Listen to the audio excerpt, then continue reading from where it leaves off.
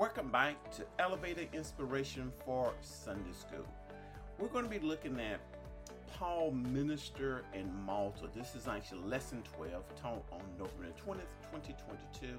And as I mentioned earlier, I want you to think about what does faith cost as we go through these lessons.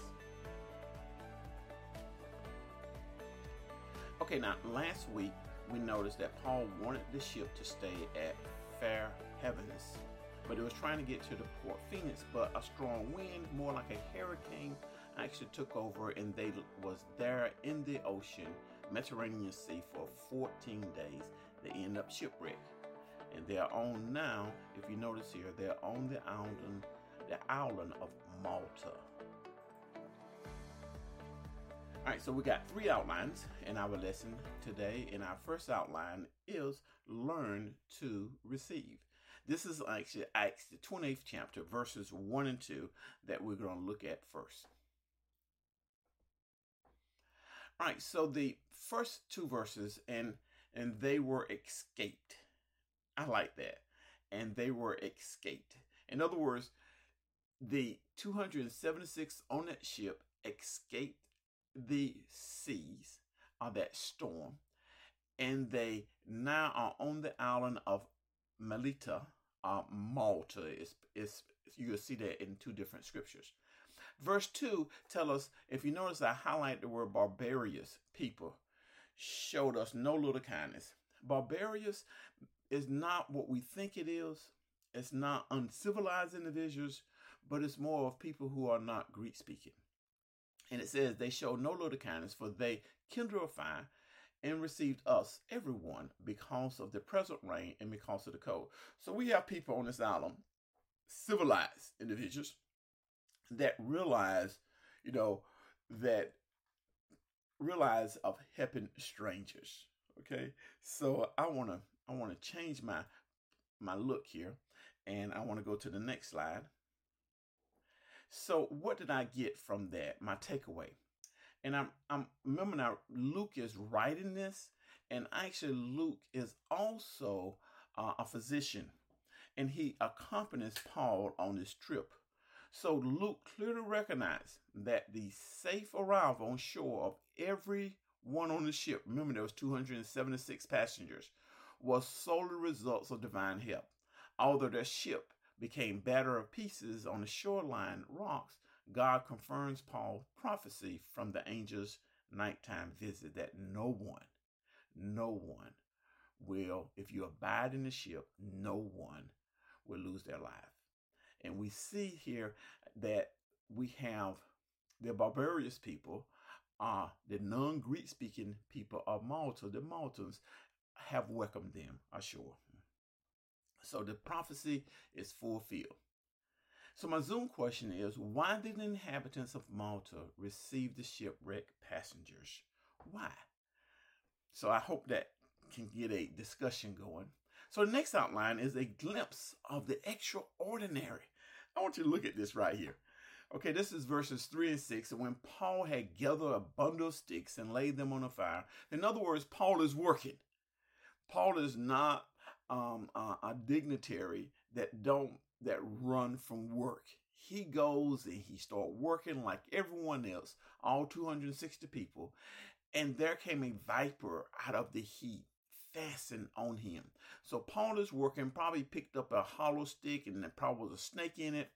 And when the Maltans saw this venomous beast, in other words, this poisonous snake hanging on his hand, they said among themselves, when I look at this verse right here, when I look at what I highlighted, no doubt this man is a murderer, whom though he had escaped the sea, yet vengeance suffered not to live.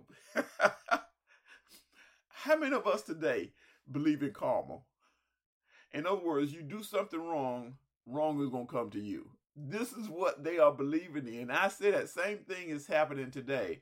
But notice what Paul does. He shook the snake off into the fire. He felt no harm. And howbeit they looked, and it was waiting for him to swell up or fall dead suddenly. But when they looked a great while, in other words, they were staring at Paul for a long time, trying to see if this individual going to die. and no harm came to him. And notice the end, they changed their minds and they said he was a god. First, he was a murderer. And then all of a sudden he changed and he's now a god. I like that. Okay, let's go to the next outline. And next outline is rising above the circumstances. We're looking at verses 7 through 10 of the 28th chapter now.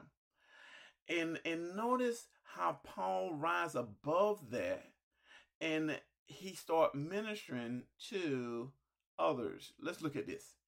In the same quarters were possession of a chief man, the key man. Sometimes when we think of chief, we think of an Indian, or we think of islanders, and we think of people that are uncivilized. Get that thought out your mind. This right here is the main man on the island. This is the king, the how can I say this? The key person, and his name is Publius. And notice it says he received us and he lodged us there 3 days courteously. He entertained them. He took care of them. Some writers said that his house was so big that he lodged all 276 of them. Some said he only lodged the prisoners, Paul and his accompanied people, Luke and Aramaeus, and maybe the soldiers. But anyway, he lodged us. And we know us is more than one person. For 3 days courteously. And then notice here, it came to pass that the father of Publius lay sick of a fever and a bloody influx. He probably had cholera. But Paul entered in, notice here, prayed, laid his hands on him, and healed him. And when this was done, others also had disease in the island, came and were healed. Now, I want to emphasize this here. One thing that we have is if you look in the Greek text, you'll see two different words here. Almea is the word healed here, and you see the word therapeutio. Therapeutio is the word we get our word therapy from. And this word, he used two different words for healed. And this last word is more of a word that means to minister or to serve. So if you notice here, this is more of a miraculous healing. Not saying that the healing didn't occur, but this healed right here for Publius' father was a miraculous healing.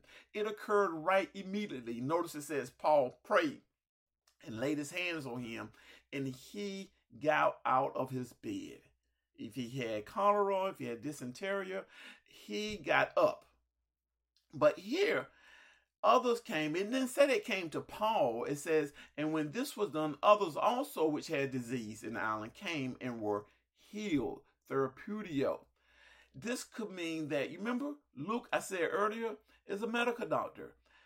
This could have been from a standpoint of that they that were believers began to minister to the other people, and this could actually be our first missionary doctors, like Doctors Without Walls. I know in the military, we have what we call medical recs, where we go into third world countries and send medical teams to perform different types of healing. Individuals got disease, give them medication, give them shots. So this could be our first medical missionary that is there at Malta. And also, if you notice, verse 10 also leads to that, because it says, also, they honor us with many honors. This didn't honor Paul. And when we departed, they laded us with such things as were necessary. That shows you that they all was part of the ministry. Okay? I like that. So Paul demonstrated the ability to rise above his circumstances and flow in God's anointing. Paul's example teaches that we can rise above our situation, no matter if we in a shipwreck season, to help others in need.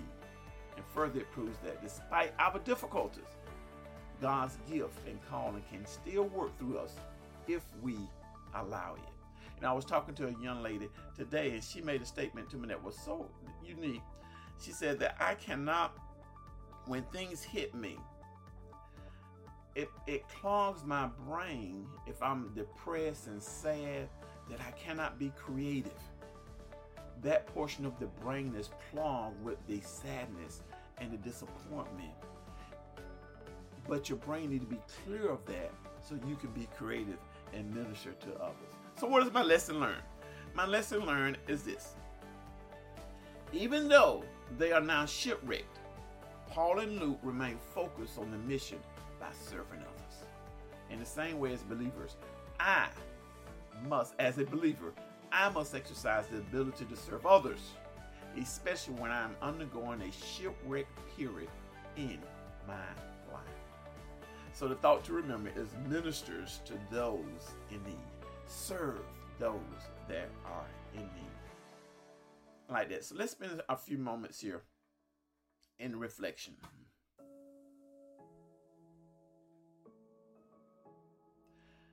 So in reflections, it says the key verse, and it came to pass that the father of Publius lay sick of a fever and of a bloody influx, to whom Paul entered in and prayed and laid his hands on him and healed him. You know, many times I know we'll get so sad. We're in a shipwrecked position. Our life is turned upside down. Our jobs have given us a disappointment. We are in array. And like my friend told me today, that portion of my brain that is sad, that is dealing with stress, that is cannot operate and cannot think freely. Apostle Paul, despite being shipwrecked, realized there was an opportunity. If we're shipwrecked in our lives, are we looking for an opportunity? Let us pray. Dear Heavenly Father, give us the heart of things that break your heart. By assisting others, we pray to reflect your goodness collectively and individually. Reveal to us opportunities to serve and minister in our community and worldwide. In Jesus' name we pray. Amen. Thank you.